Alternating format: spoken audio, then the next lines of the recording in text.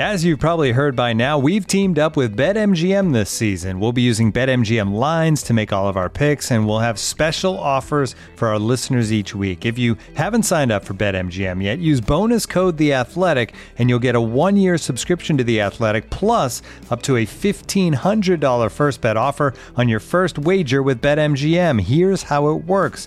Download the BetMGM app and sign up using bonus code The Athletic. Make your first deposit of at least $10. Place your first bet on any game and claim your voucher for a 1-year subscription to The Athletic. See BetMGM.com for terms. U.S. promotional offers not available in D.C., Mississippi, New York, Nevada, Ontario, or Puerto Rico. Gambling problem? Call 1-800-GAMBLER. Available in the U.S. Call 877-8-HOPE-NY or text HOPE-NY 467-369 in New York. Call 1-800-NEXT-STEP in Arizona. 1-800-327-5050 in Massachusetts. 1-800-BETS-OFF in Iowa. 1-800-270-7117 for confidential help in Michigan. 1-800-981-0023 in Puerto Rico. First bet offer for new customers only in partnership with Kansas Crossing Casino and Hotel. Don't forget, if you haven't signed up for BetMGM yet, use bonus code The Athletic, and you'll get a 1-year subscription to The Athletic, plus up to a $1,500 first bet offer on your first wager. The Athletic.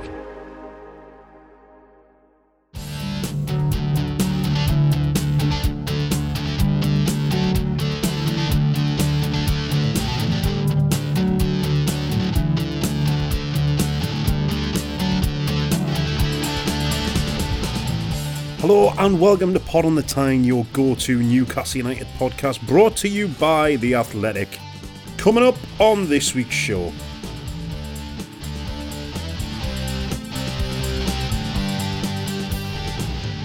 sticky toffee performance, the lads underwhelm at Goodison.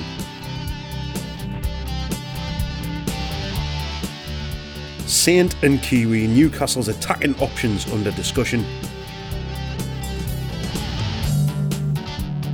And stats prove that Joe Linton is the best midfielder in the world. And that, my friends, is a fact.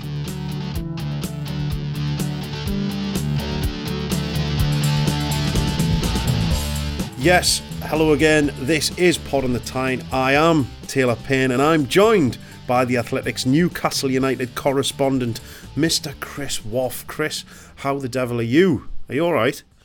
I'm alright, thank you. Yeah, I think I was ready for this international break, just like Newcastle United and Eddie Howe seemed to be ready for this international break. I needed the three away games in 8 days after that long run was just something that we needed. So yeah, feeling like I'm going to be refreshed after this fortnight. How are you doing? I'm alright. It's been an absolute grueler, hasn't it, the last few weeks? I mean, it just feels like football hasn't stopped for a minute, and we haven't stopped for a minute as well. But yeah, me and you on flying solo. No, you can't be flying solo if there's two of you, can you?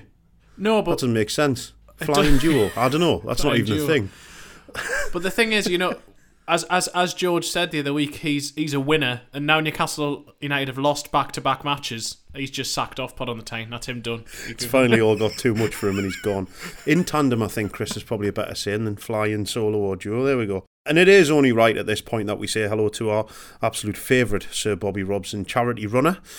So well done and a hearty congratulations to 5-year-old Parker Rain, who ran all the way around St James's Park and nearly hit 3 times his fundraising target. Well done, son. Lovely, lovely work. And he got a cracking little tweet off the Sir Bobby Robson Foundation as well. Apparently Lady Elsie was very touched when she heard about Parker's run. Lovely stuff. Great to see that. And of course, well done to George as well for all his jogging and that he does. Oh, I've done another half marathon. Oh, God. Look at me and me legs. Ooh, that work. Anyway, so before we crack on, just enough time to tell you that you can subscribe to The Athletic now and get your first 6 months at just £1 a month. What value is that? Go to theathletic.com/Newcastle pod and you get full access to all the great writing and analysis, as well as ad-free versions of all of The Athletic's podcasts, including this very one you are listening to now. So make your way to theathletic.com/Newcastle pod and sign up now for 6 months at just £1 a month. What are you waiting for? Get it done.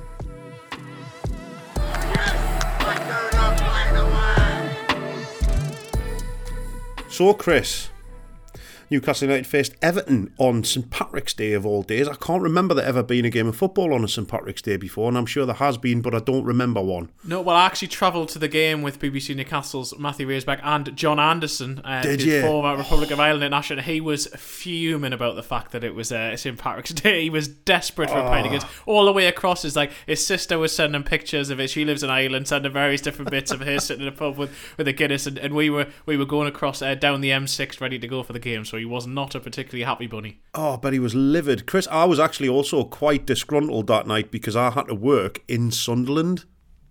So I didn't get to see the game. Well, I got to see the second half, but I didn't get to see the first half because I was in Sunderland working, which is, one of those things, isn't it? But yeah, a bit of a disappointing turnout in the end, a bit of a disappointing result. Newcastle seemed to kind of dominate the first 20, 30 minutes. They got stuck in a little bit, and we thought, the Everton confidence has been low recently, and it felt like points were there for the taking. But, I mean, how disappointed are we with this result? It wasn't great, was it? I think I was more disappointed with the fact that I thought the game was never going to end. It was a fucking awful game of football, wasn't it? Let's just get that out there early. And when 40 minutes went up on that, and actually went longer than 40 minutes. Well, I think it went on for 16 or 17 minutes. It was just like, oh my God, this really is never going to end. But I mean, first half, I thought that Newcastle dominated, not in the sense that they had loads of goal scoring opportunities. They had a couple of chances which they possibly could have scored from, had a few decent set pieces, but Everton were awful, and particularly when they get into the final third. It was terrible. And they just seemed clueless in terms of what they were doing, and you could see they lack confidence and really lack the sort of an identity really at the moment. And Newcastle were comfortable. I thought they'd taken the sting out of the game early on. It was obviously going to be a fast start from Everton. The crowd really stuck with them, actually, the Goodison Park crowd. I know a lot of Newcastle fans took the mick about all the scary sirens and all the things, so it's going to be there before the game. But actually the atmosphere was very, very good, and the fans did sort of, I think, get Everton through that in the end. But yeah, so by half time you thought Newcastle, if there's one team who's going to win this, it's probably going to be Newcastle, but it was sort of, you could see it being 0-0 at that point. But second half, Newcastle really never got the rhythm, and certainly once there was the bizarre stoppage, which we'll get on in a second, of the game, Newcastle just never got going after that, and I don't think they ever got that grasp of the game back. Joe Linton looked like a player who had been carrying an injury and hadn't got back. I didn't think he was quite as dominant as he had been.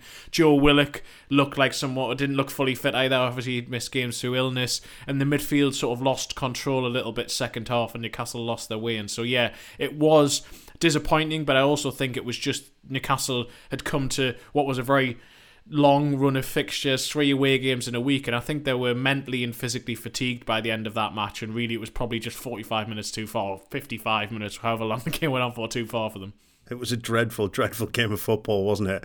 And I mean, your man who cable tied himself to the goalposts, his punishment was actually he was made to sit and watch the rest of the game. That was...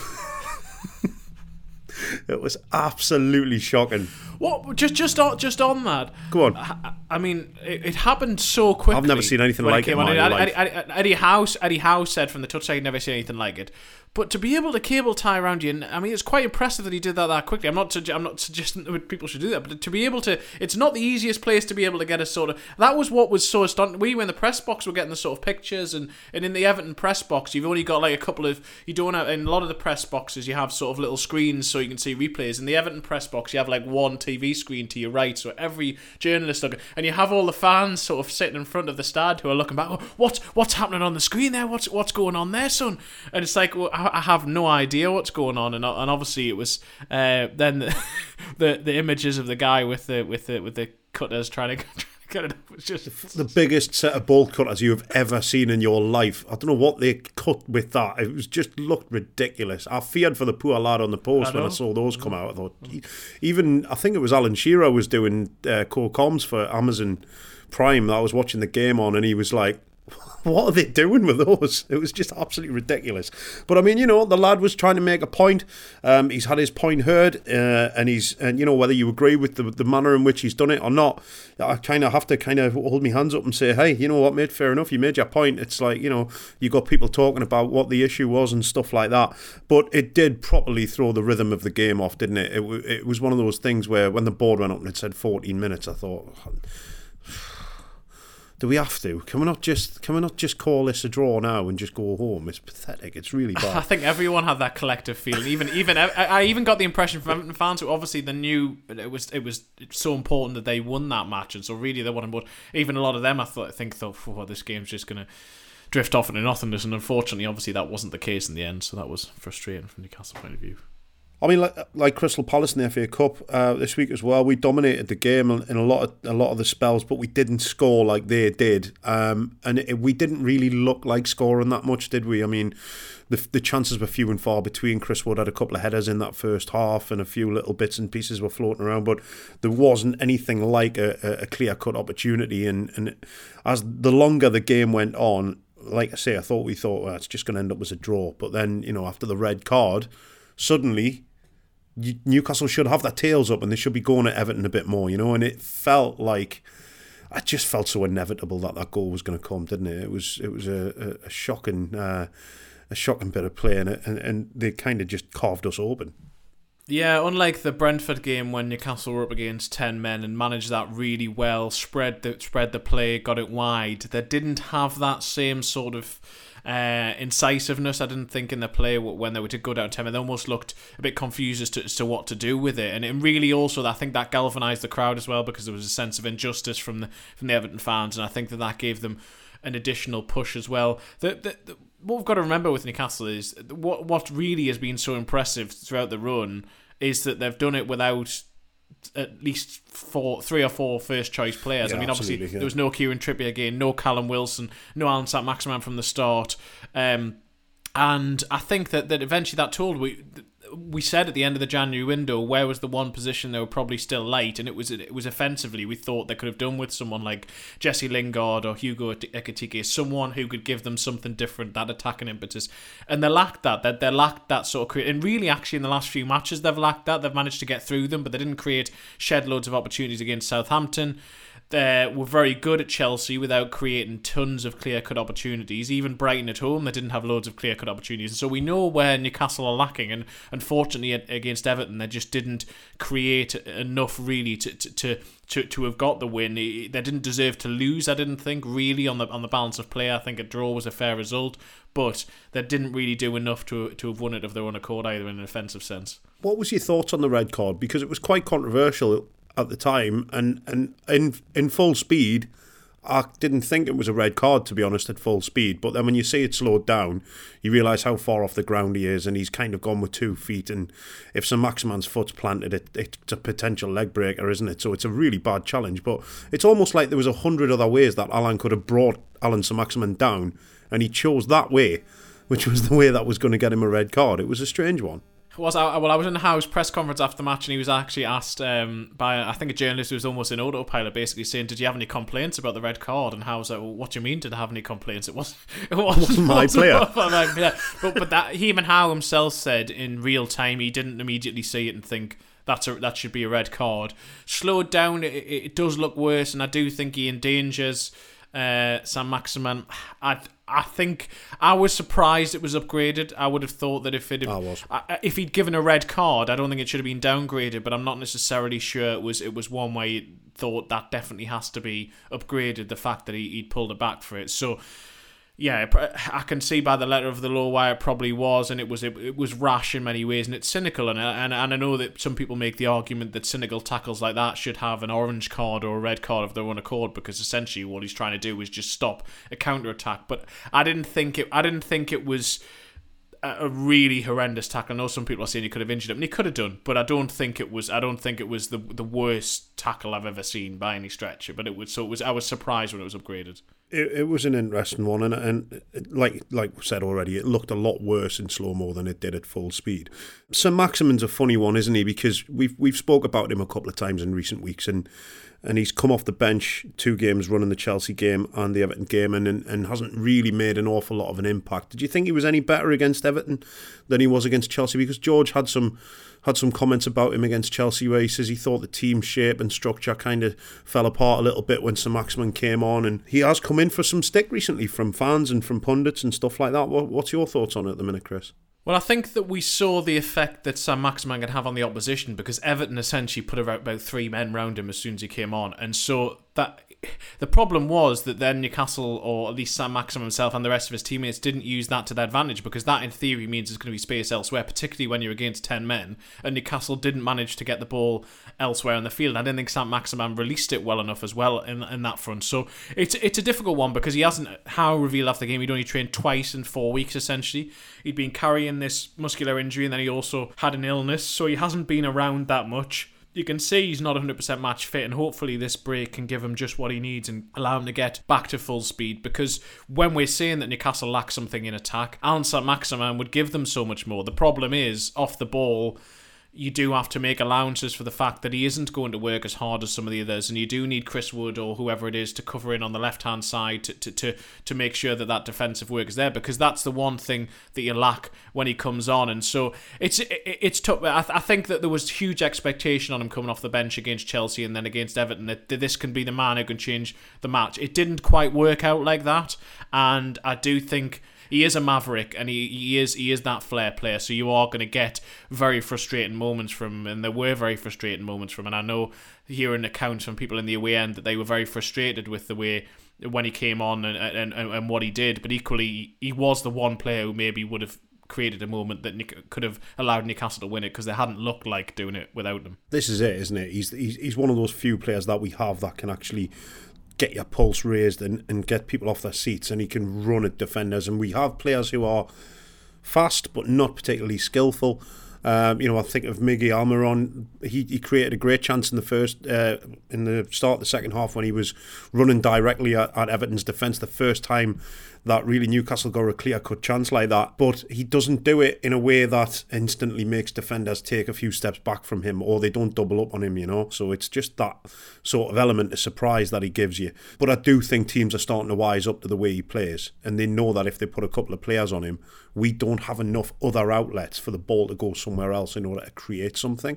So it feels almost like it's an easy win for a defender. We double up on him, they're going to still give him the ball and we'll get it back off him eventually. I do think some of the criticism he's had recently has been a little bit unfair. We're almost too expectant of these players to be able to do this every week and switch it on like a tap, where it's not like that, is it, for footballers? It can be a mindset thing, a confidence thing. It could be a match sharpness thing. You can't just expect Allan Saint-Maximin to be the best Allan Saint-Maximin straight away as soon as he comes back into the game. I also think for his teammates, it's a very different match when you're playing with Allan Saint-Maximin in the team when you're not playing with him in the team. And so therefore, I do think sometimes the whole team, and probably Saint-Maximin himself, get this sort of retreat in that mindset of, well, give Allan the ball in our own half and hope he does something. And really that all needs to be what was working either side of Christmas with Saint-Maximin was he was getting the ball higher up the pitch. He wasn't having to carry it as far, so when he was carrying it, he was able to be far more effective. But if you look fully fit and on form, Newcastle starting 11, Allan Saint-Maximin is in it because he can do something that other players can't. And so it's about trying to get him back up to that shape for the final 9 games of the season so that he can potentially provide a 3-point somewhere where Newcastle are going to need it just to finally secure safety. Yeah. Another debate amongst fans as well at the minute is Chris Wood. Obviously he got his goal against Southampton and we were absolutely delighted for him and it was a great header. And he's still not quite hitting the heights that we need him to, and he's just the one goal in however many performances it is. It's an interesting one, this, because I know Newcastle fans love a number 9 and we love a striker, a big lad who can hammer the ball in the net. But he's doing more than just playing as a striker, isn't he, Chris? At the minute, he's actually kind of changing the way that Newcastle play, and his hold-up play is being good, the way he chases the ball down and stuff like that. But obviously, as we know, strikers are going to get judged on the goals they score. Yeah, they will, and it's strange because there's almost a situation at the moment where non-goal scoring strikers are almost in vogue in terms of because of what they can bring all round, and it's about other players stepping up and scoring. And that's where, if Chris Wood is going to be the focal point of Newcastle's team, really they need goals coming from elsewhere, and they did have that for a period, but not really. They haven't got prolific players in other positions other than Joe Willock. You don't look around the team and think they're likely to score a lot of goals. Fraser might chip in with a few here and there. Joe Linton obviously got one the other week, but there's not loads of goals in that team, and that's why the focus comes back to Chris Wood, particularly when it doesn't work. And if Newcastle's form hasn't been as good, there would have been far more scrutiny, I'm sure, on Chris Wood not scoring, or only scoring once in his appearances so far. But the team does operate around him. He gives them a focal point. I think that you saw that with Everton, that when Calvert-Lewin came on, suddenly they looked a lot more dangerous because they had a focal point. They had someone to play off, and obviously that's where the goal came from. Defensive errors from Newcastle. Dan Burn comes up too high. Newcastle give it away in midfield, a bit all over the place, but equally it's Calvert-Lewin to get the ball and then play it back to Alex Iwobi. You get that with Chris Wood. I thought he was frustrating at times the other night. There was points where he looked good. There was points where the ball didn't stick as much and he wasn't quite doing the link-up play. But he also leads the press. Howe likes what he does tactically. He brings other players into the match. He's quite often the only player who's up top for Newcastle, trying to harry, and then he also, as we said before, can cover for Saint-Maximin defensively. If Saint-Maximin plays covering on the left-hand side and essentially become like a left forward in that situation. So yes, he desperately needs more goals. We hope that the goal at Southampton would bring a flurry.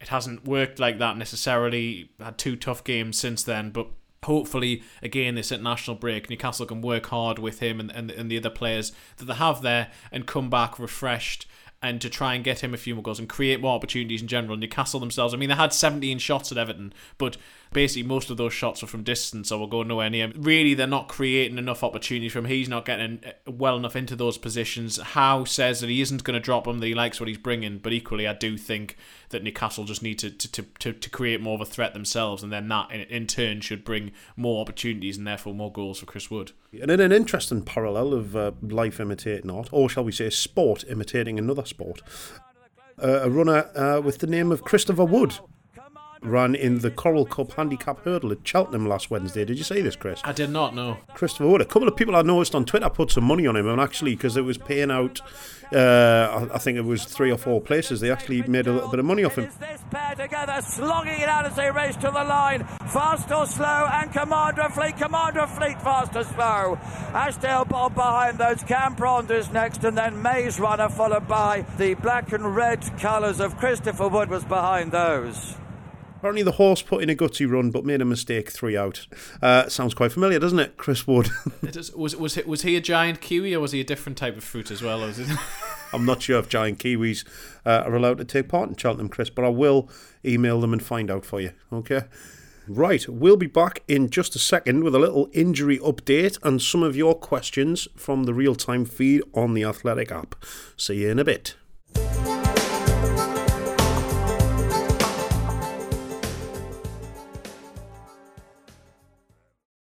Looking for an assist with your credit card, but can't get a hold of anyone? Luckily, with 24/7 US-based live customer service from Discover, everyone has the option to talk to a real person anytime, day or night.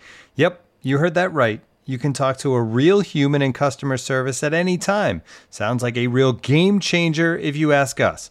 Make the right call and get the service you deserve with Discover. Limitations apply. See terms at discover.com/creditcard.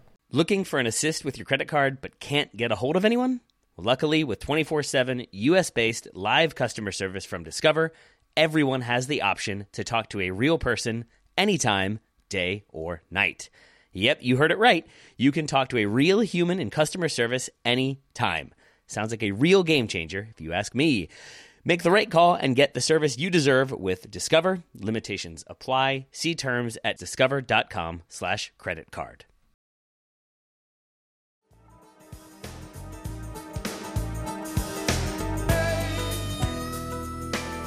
Right, Chris, as always, well, not always, but sometimes, you can't say that, that's not a thing, is it? It is a thing now. It is now. Okay, well, let's go with that. So, Chris, as sometimes, we've put out a call for questions on the Twitter feed, the real-time section of the Athletic app. I think somebody flew one in via carrier pigeon. Somebody's written one on a piece of paper and sellotaped it to a dog, and it's found its way to us eventually. We have got a load of questions in from the dear listeners. The very first one, though, is from Thomas F., and his question is, what is the injury latest with Callum Wilson and Trippier? Obviously, there was a nice picture of Callum Wilson on the club's official Twitter feed last week, which I replied to or quote tweeted, I can't remember, and then was named as journalist Taylor Payne by a website. Did you see this, Chris? I always knew I was a journalist deep down. Yeah, well, finally we have a journalist on Pod on the Tyne, which is just it's welcome blessed relief that we finally do. So just to clarify, the bit of journalism that I did for that particular photo was me saying, My God, sweet baby Jesus, what a specimen this man is.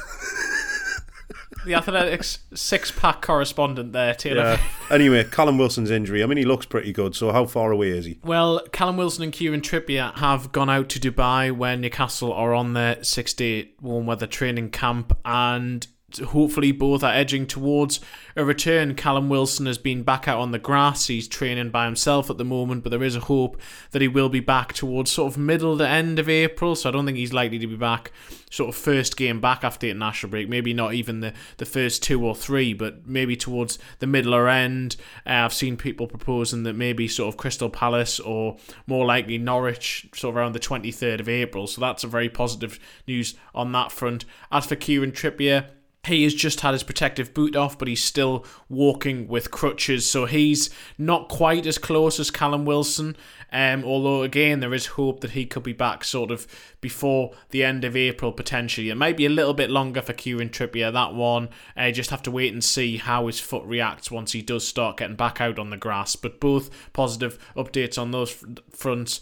But also other squad members who aren't even in the 25-man squad have gone out to Dubai as well. So Isaac Hayden, who's been injured, is out there with the team as well. He's been back in the gym in recent weeks and is hoping to get back out on the grass imminently. Then also Kieran Clark, who's not on the 25-man squad, has also gone. So in terms of the hope that Kieran Trippier and Callum Wilson will be back soon, it is looking like they're edging towards being back, so let's hope that there aren't any setbacks in the coming weeks, that we do see both of them potentially by the end of April. That's good news. It'll be lovely to see them both before the end of the season, hopefully, for Newcastle's stress-free run-in that we have. Okay, Damien B has asked, how many of the players that were given extended contracts by Charnley et al. And that weren't merited, in Damien B's words, obviously, are going to be able to be moved on in the summer?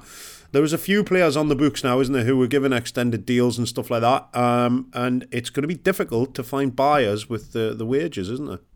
Yeah, I mean, I find this question a little bit difficult to answer directly because then I have to make the assumption of who I think that Damien B is referring to. So what I will do is I'll consider the players who aren't necessarily in the starting 11 at the moment and who have a decent spell left on the contract. So, for example, you look at, and this certainly isn't, I don't think, someone who Damien B would necessarily be referring to, but someone who does have a long contract but isn't even in that 25-man squad is Isaac Hayden. Now, part of the reason for that is that he's injured, but equally, I think that given the midfield options Newcastle have, given that Joe Linton's moved into midfield position, given that Bruno Guimaraes signed in January, given that they are looking for another midfielder this summer, I think there's a decent chance that Isaac Hayden is going to be moved on this summer. And he has quite a long contract, but has his injury status affected his potential value? It probably has to a certain degree, so that may prove more difficult to move him on for maybe the financial worth that Newcastle would think he would be worth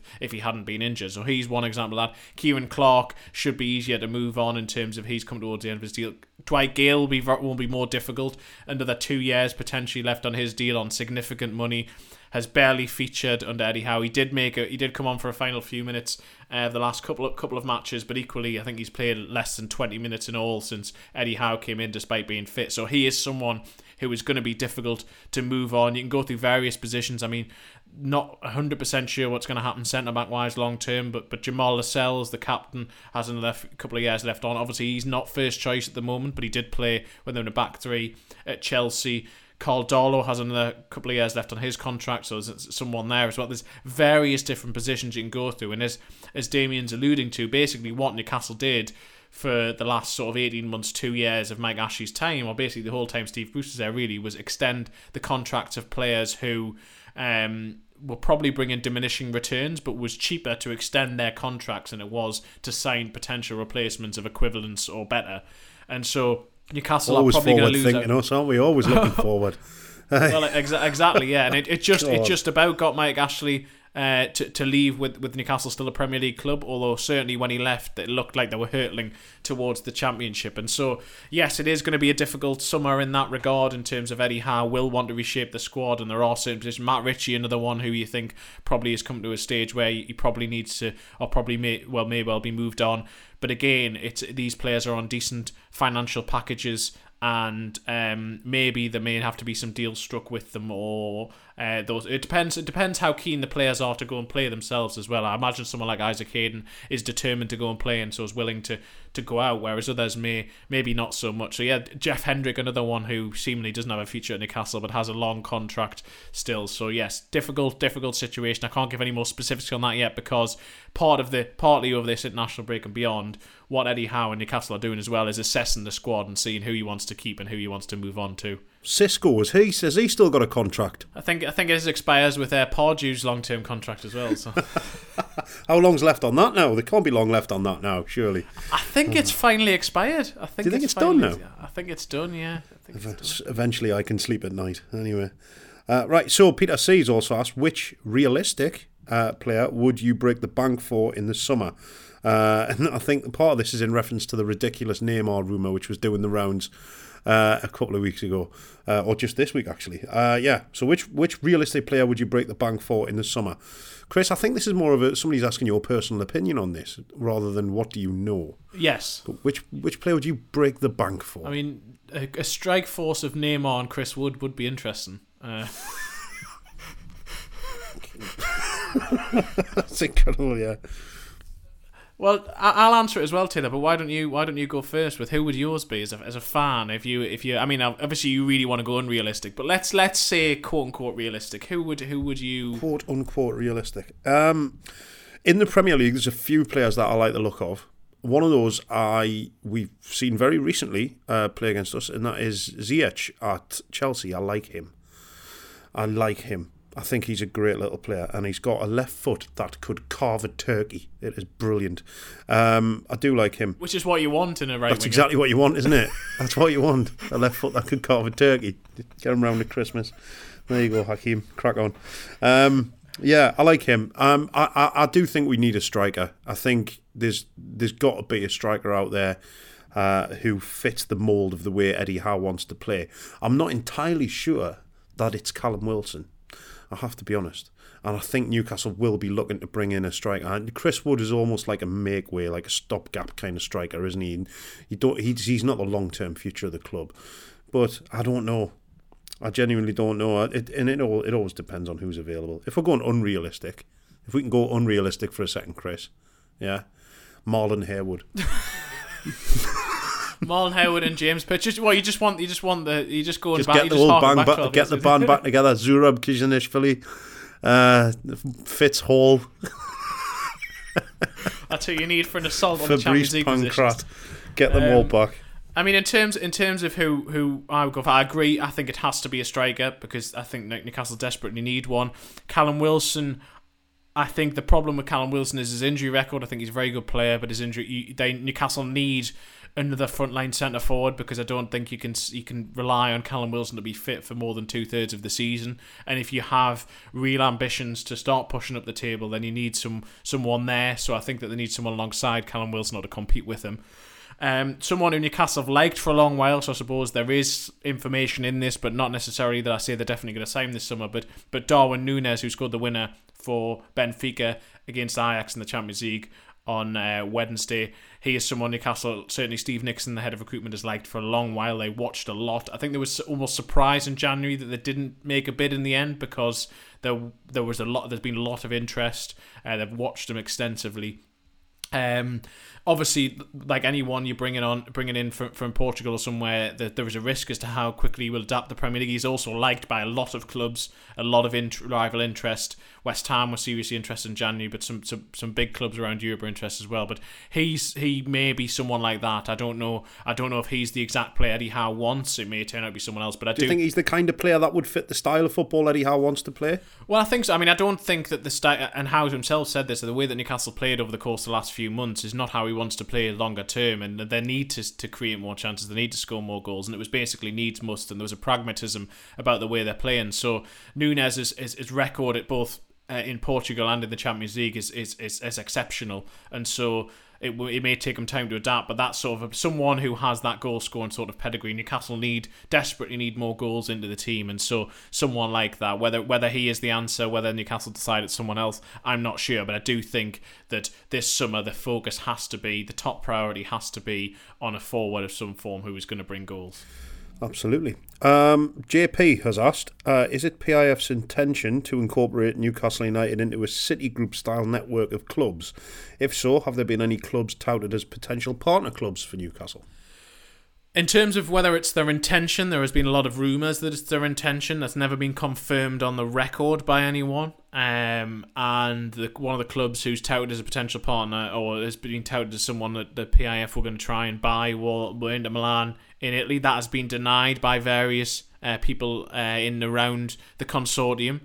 And obviously, because a lot of Newcastle fans have concern there that if that happened, because there'd be a conflict of interest in terms of... if they both played in the Champions League or something like that, yeah. Exactly, yeah. You're not allowed to have owners when you face each other directly. So it's not something where they're at that stage yet. I think realistically, if they really want... One of the benefits... And if you listen to someone like Kieran Maguire on his excellent Price of Football podcast, he explains this far better than I will now. But one of the benefits of having a City-style group is that you can spread costs, and essentially, because you have several groups, you can make sure... It basically helps you with FFP, and it helps you with various other different elements of you can share resources, you can share costs, you can share scouting networks, you can even use clubs in other countries as almost... you can use it to train up players to then maybe come across and see whether they're going to be good enough to come into the Premier League. So I think that it's something that they will be exploring, but we're not at the stage yet, I don't think, where they're imminently going to announce other clubs. I mean, Man City, the City Group did that once City was established, at least to a certain extent, and I think that you need that sort of solid base at Newcastle. There's so much to do at Newcastle first before I think you can really bring in those other groups into the group. So I don't think it's necessarily imminent, but it would sort of make sense longer term, and there have been suggestions, but nothing confirmed on the record. Yeah, I mean, before we do any of that, we need a training ground that doesn't look like it was built from inside of a Kinder egg, don't we? You know what I mean? That would be the first one. We need that before we need a feeder club, let's be honest. I've not had a Kinder egg in years. A Kinder egg? Oh, mate, yeah. They're not just for kids, you know. They're not just for kids. Is that how they advertise them? Is that their slogan? That's how they advertise them to me, Chris. Yes, do you want a small plastic model of a boat? Yes, I do, but I also want chocolate, so give us it. Right, Simon D has asked, after the Everton defeat, are we still confident that we can stay up? Our games are tough now until the end of the season. I had a look at this before. We have got a difficult run in, but also so have a lot of those other teams down in that bottom half of the table. What do we reckon, Chris? Is it we've still got a pretty decent chance, haven't we? I think out of all of those teams down there, we're probably in the best position. I think they have a very good chance, yeah. I mean, I've spoken to a few fans who've shared similar sort of concerns, and I think there was a lot of thought that if Newcastle beat Everton, then they would just about be safe, and they would have been. They're not mathematically safe yet, not by any stretch of the imagination, but what they've done very well as accumulating the points to get to 31 points at this stage, is they've put teams between them and the relegation zone. So Brentford, Leeds and Everton are between Newcastle and the relegation zone. Yes, Everton have 2 games in hand. Yes, Burnley in 19th have 2 games in hand, but Burnley have won 3 matches all season. They have to win 4 matches to get ahead of Newcastle. 4 further matches to get ahead of Newcastle, because there's a 10-point gap. Watford have wins in them. That's one thing I would say about Watford. But equally, they have to get 3 wins just to come level with Newcastle points wise. I just think there are too many teams now between them and the bottom 3. I also don't see the bottom 3 or even the bottom 5 really picking up enough wins to leapfrog Newcastle. It would take a run similar to Newcastle's own run, which I don't see other teams doing. So I understand the concern, and if they were to go to Spurs and lose heavily, then I think there would be trepidation again. There would become pressure on the Wolves and Leicester home games. But I don't see Newcastle going down. It was concerning the second half against Everton, but as I say, it came on the back of a very long run, fatigue, so many different elements. And actually, Adam Leventhal, our Watford correspondent, in an article today where he looks at all the sort of relegation candidates still, from 538, their relegation probability prediction has Newcastle as a 4% relegation probability now. Norwich are 99% to go down, Watford 83%, Burnley 52%, Everton 32%, Leeds 22%, and Brentford 7%. So from that and from everything I've seen, I don't see Newcastle United going down from this position. It's easy for me to say that when it looks like they probably will survive from this position, but equally I just don't have that sort of sense of jeopardy they did a few months ago. I didn't think I'd be saying this with 9 games to go, that I'd be saying with confidence Newcastle United will survive, but I don't see them going down now. Good stuff. Last one from Michael B. Sorry to be unoriginal, but any update on CEO and Dan Ashworth is always welcome. We've spoke about this recently, haven't we, Chris? And we did nearly half an hour on Dan Ashworth in a recent episode. But is there any update on where this is? Yeah, I mean, the short answer on Dan Ashworth is that they did hope it was going to be done by the end of February. And if you listen back to that previous podcast, that basically the reason why it hasn't been done yet is that Newcastle and Brighton have yet to agree a financial package to release him from his gardener leave. And at the moment, he's still on gardener leave, tending to his dahlias, or I don't know what you do on gardener leave. He must have put a pond in or something like that. Definitely put a pond in. Absolutely, a water feature. Yeah, exactly. So that one is still stuck in that sort of situation. Newcastle's still confident it'll happen, but equally he isn't in position yet. CEO wise, that was always going to be a little bit after Dan Ashworth. Again, that hasn't gone quite as quickly as they would have wanted. That's mainly, I'm told, to do with sort of diary issues in terms of getting interviews sorted and basically the timing of getting all the elements of the consortium together, particularly PIF's chairman, Yasser Al-Rumayyan, who is also Newcastle United's chairman. And I'm told that they are making progress on that front, though, that there was a sort of quote-unquote long shortlist, for want of a less... for a term that isn't an oxymoron, as that is, but that was given to the board and to Al-Rumayyan, and I think that has been narrowed down, and so I think they're down to the final few candidates. Our understanding is that at least throughout the process there have been current Premier League CEOs as well as former Premier League CEOs involved. At least some of them are now no longer in the running. There are definitely some of the final candidates are from outside of football in the world of business instead. But exactly who it's going to be, they still have yet to decide who the final candidate is going to be. So a search has been conducted externally by an external firm, but the final decision is going to be made by the board, and the ultimate say will be by Yasser Al-Rumayyan as chairman of the board and as the majority stakeholder.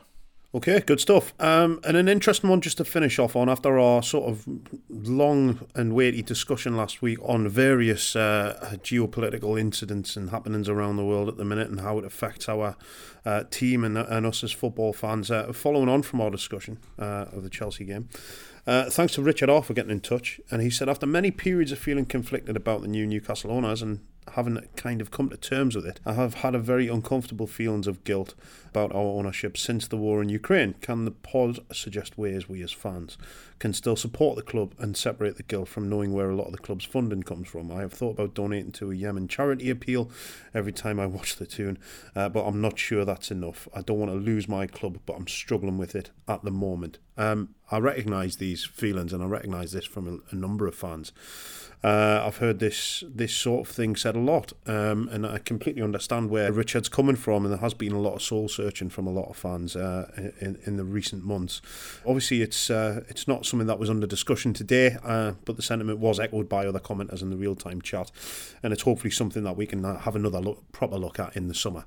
Yeah, I mean, I'd echo that as well. We spoke about this in the podcast last week, and I, over the course of the last few weeks in particular, have had these sort of internal debates in my own mind as well, as I did when the takeover first happened, and I've continued to, but they have come into starker focus over the course of the last couple of weeks. And so, yeah, I think that there will be a point where we will discuss this again. And yeah, thanks Richard for your comments, and for those who replied to that as well, because I know it is something that a lot of fans and subscribers are going through as well. Absolutely. Right then, we'll round up everything in just a moment. We'll be back in a tick.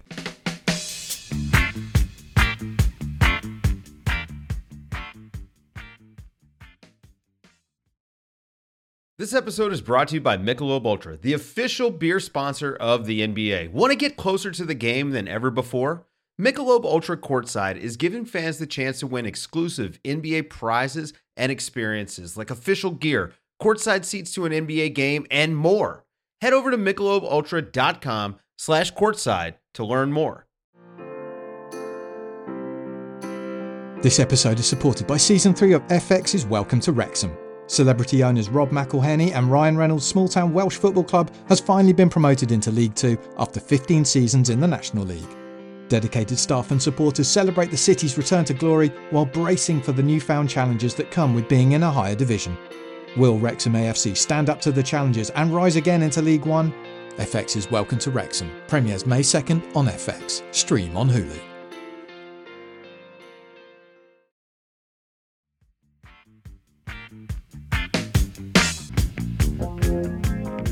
So, the hipsters at Tifo are well and truly on the Joe Linton bandwagon, Chris. And if you don't know who Tifo are, they're an organisation under the Athletics umbrella, and they're aimed at the more discerning football fan. This week, they have featured Joe Linton on their YouTube football show. Here's JJ Bull's take on the brilliant Brazilian. So the things that Joe Linton is bad at are the things that a striker should be good at, and the things he's good at are the things that, I don't know, a kind of creative midfielder would be good at. But he's amazing as a striker at winning the ball back in pressing. That'll have a lot to do with him moving position to midfield, but we can look at him as a midfielder because this is how he compares as a ball-winning midfielder. That's what BWM means. This is crazy. He's basically one of the best midfielders in the world, according to FBref. Obviously, that's probably not quite true, but his statistics for the season so far, or 365 days, suggest that he is absolutely amazing at winning the ball back, progressing play, just amazing. So Eddie Howe spotted something inside him and managed to get it out. He's now an amazing player, and Newcastle are a lot better as a result. There's more reasons to why they're good, but Joe Linton is a key one of them. There we go, Chris. Joe Linton gathering fans from all corners of the football community. He's absolutely found a real little niche, carved himself out a niche, hasn't he, in that midfield? And he's top of all kinds of stats for pressing and recoveries and all sorts of stuff, and also progressing the ball up the pitch as well. Incredible turnaround, and great to see his play broken down like that as well. Yeah, and I will be doing a piece this week in conjunction with our data team, sort of looking at that and basically comparing him to other midfielders in that sort of mould, and how good actually is he relative to other midfielders. Does he just look brilliant because Newcastle haven't had a player in that mould, or is he very good? And so that will be out at some point this week. But no, I thought it was very, very, very, very, very good video. The only disappointment I had was that JJ was not wearing a Hawaiian shirt with Joe Linton faces on it. I thought that was, a bit of an oversight on his part, but equally, maybe just didn't arrive in time to be able to do it, because the title of it is headlined, "Is Joe Linton the best midfielder in the world?" And the reason it is hyperbolic, but the reason it's also in there is that on the form of the last few weeks, his stats rank with any holding midfielder in the world. That's how amazing, isn't it? Impressive he's been. Yeah, it's just Chris, man, listen to the words that are coming out of your mouth. It's fucking mad. I know. Is Joe Linton the best midfielder in the world? I know. Yeah.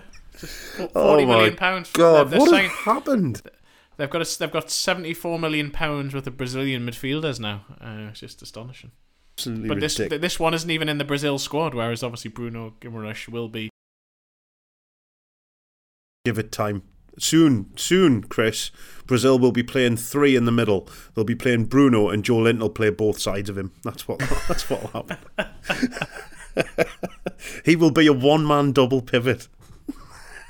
It's like, but could he? You just got to compare him to the previous Brazilian midfielders Newcastle have had. Fumaca. Do you remember Fumaca? He couldn't trap a bag of cement, that lad, could he? He was oh God. Yeah. Let's not remember Fumaca. I'd rather not. My God. Yeah. Finally, a bonus question from Wouter N. Chris Wood has done all right so far, but surely is not undroppable. If Wilson is still going to be out for a few weeks, would you consider dropping Wood and playing Joe Linton as a 9.5?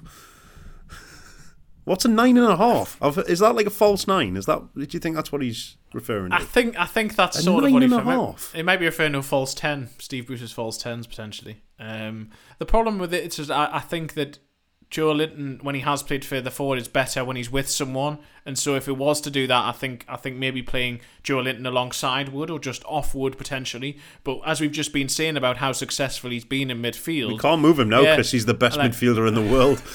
Exactly. I mean, how essentially it was, to a degree, he was rushed back. He wasn't rushed back because he was fit. But equally, he wasn't. He's still been carrying this groin injury for a long while. And against Everton, if he wasn't seen as so vital, I don't think he would have started started. And I think Howe would have given a little bit more time. And so I don't think Howe wants to remove him from that position because he's seen him as being so crucial to Newcastle's recent form. So, as I say, Howe has no intention of dropping Chris Wood. I don't see Chris Wood being taken out of the team in the short term, and I certainly don't see it being to move Joelinton up front. He doesn't seem to fancy Dwight Gale at all. He certainly doesn't see him as a direct alternative to Chris Wood, so I think he's going to persist. Whether he changes from 4-3-3 to a different system, to a 4-2-3-1 or something to try and get extra support, that might be a different matter. Against the likes of Liverpool and Man City, I suppose there's a chance that he'll play Alan Saint-Maximin as a sort of false nine again, as he did away at Anfield. That's a possibility, but I don't see him dropping Wood and playing Joelinton in the front line. I don't think that would necessarily work. I think he'd lose too much from what he would bring elsewhere. Fair dues. And just before we finish up as well, Matty Longstaff's got a few goals recently, hasn't he, at Mansfield on loan? Was it 3 and 3 he's got now? 3 and 5. Well, 3 and 5. It was 3 and 3, but I think it's 3 and 5 altogether. Right, okay, so, not bad. But he's 22 today. Happy birthday, Matty. Hopefully, rebuilding his career a little bit in terms of he went there after a difficult spell at Aberdeen, and it's been after the highs of when he first broke into the Newcastle United team. Obviously, had a difficult time where he didn't play very much at all, and really he went there because I think he'd only played 25 actual league senior matches in his career by the time he went there, and that's why he just needed to play football. So good to see him doing well there, and hopefully it can get him a higher loan move for next season. Absolutely. And Elliot Anderson as well, doing great things at Bristol City, pulling up trees and generally impressing everybody who he comes into contact with. Manager Joey Barton agreed that the young Scot is a talent.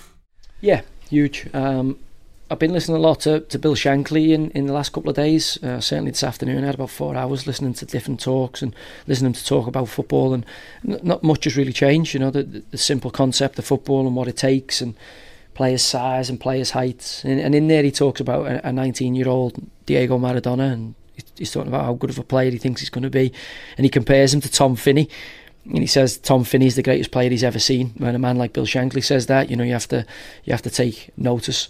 And he spoke about Tom Finney's ability to be able to beat you with his back to goal, beat you when he's on the side.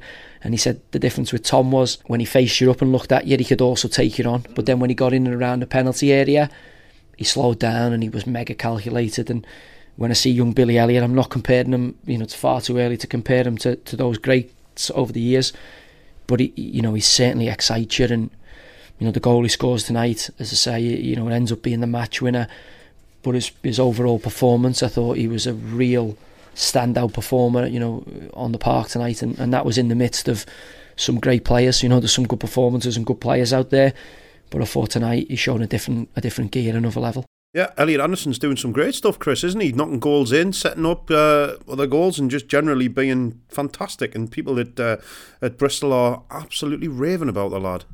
Yeah, I mean, Joey Barton, I think, feels that they got lucky with getting Anderson, because he said a few weeks ago that they'd actually tried to sign a different player, and he ended up getting someone better in Elliot Anderson. And really, I mean, as I've said before, Luton Town, that loan deal was basically in place for the best part of a year. It was in place for the majority of January, but Eddie Howe didn't want to let him go until he had players coming back from COVID and signed through the door, but in case he was going to be needed to feature, because he featured on the bench a fair bit along with Joe White.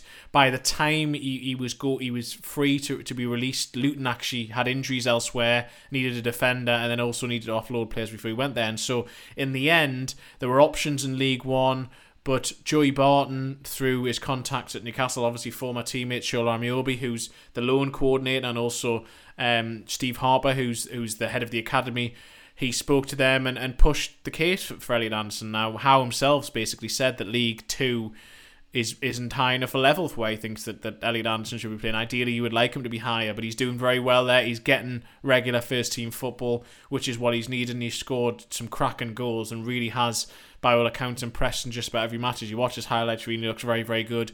And Joey Barton continues to wax lyrical about him. So hopefully, again, did he compare him to Maradona? He did. Yes, it was not one for hyperbole, Joey Barton, yes, is he? Let's be honest. Exactly. A little bit tongue in cheek, I think, but equally, it's just sort of the way he was sort of chatting about him. But again, for Elliot Anderson, hopefully, And I've heard that there is already a lot of interest in him for next season from higher up levels. I've heard Championship clubs are already trying to put the hat in the ring to get him for next season because he is very talented. He is someone who Newcastle have very high hopes for.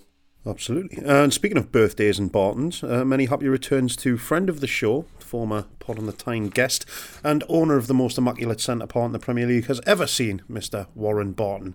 Happy birthday, Warren, from everybody at Pod on the Tyne. I hope you're doing well, and I'm sure your tan is as immaculate as it was the time that you graced our podcast not so long ago.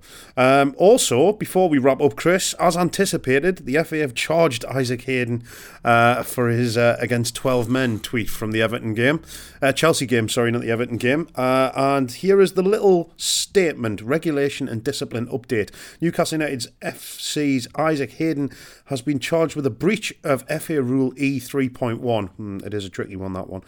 Following their Premier League game against Chelsea on Sunday, 13th of March 2022. It was alleged the midfielder's comments on social media after the game constitute improper conduct as they attack the integrity of the match official and or are personally offensive and or bring the game into disrepute. Isaac Hayden has until Wednesday, the 23rd of March 2022 to provide a response. Chris, it's almost like you can't infer the referee was biased against one team anymore, is it, without getting in trouble? It's ridiculous. It is. I mean, Hayden himself may argue that he was talking about Chelsea fans. He may argue about talking about... No, he wasn't, Chris, though, was he? He was talking about the referee. I don't know. I'm sure that will feature in his defence when he speaks to them. I understand. I know a lot of Newcastle fans are kicking off and saying that really it should be the VAR and the officials themselves who need to take a look at themselves. And I agree in that respect, but equally, I think if the FA see that as being what he meant, I think the FA, by their own rules, have to sort of take action. So I sort of see this one from both sides to a certain extent. I think Hayden will try and defend himself, but whether he's going to get off, I would be doubtful, because I think that a lot of people felt that was quite a pointed message. So I just hope the punishment fits the crime. I hope he gets 2 weeks community service raking leaves out of Shoal Army Obi's garden. I think I'd like to see him get that. Anyway, that's it, Chris. It's been all right, hasn't it? Just me and you. It's been quite nice this week. Nice and uplifting. The mood's been quite sort of buoyant, even though we come off the back of a loss. Have you enjoyed it? Just me and you? Just the two of us. You and I. Have you enjoyed it, Chris? I have enjoyed it, yeah. I just have this feeling now that when George returns next week, it's going to be with a renewed sense of sort of negativity. I just feel, I've never heard that before. A renewed sense of negativity. It's just charged up his batteries of hate. Yeah, exactly. Yeah, we've had too much joy from recent weeks, and now they've lost games, and yeah, I just think yeah, he's going to be just. Somebody stopped me last week when I was out work, and then somebody came up and said, "Oh, I've been listening to the podcast. It's been great recently since we've been running. Is George all right?" What do you mean? He went because I'm just not used to him being so optimistic, and at one point he kind of just inferred that everything's fine and we should just piss everything and it'll be easy. And he said, I just hope he's all right. I just hope he's okay. Well, that's the real reason why he's not on the podcast this week, just because the joy is overtaking him and he couldn't handle it anymore, so he just had to have the week off. So fair enough. Right then. Let's say to Chris. And just before we go, don't forget the special offer. You can get a subscription to The Athletic with your first 6 months at just £1 a month at theathletic.com/Newcastle pod. Right, Chris, it's time to say bye-bye. You're playing football tonight. I am indeed. Good luck with that. I hope you enjoy it. I hope you score some lovely goals. This is weird that you're being nice to me as well. I just don't get this at all. Well, you know, us sisters have to look after each other, don't we? Do you know what I mean? Anyway, we shall be back next week with more chat on Pod on the Tyne. Look after yourselves, take care out there, and we'll see you on the other side. Bye-bye.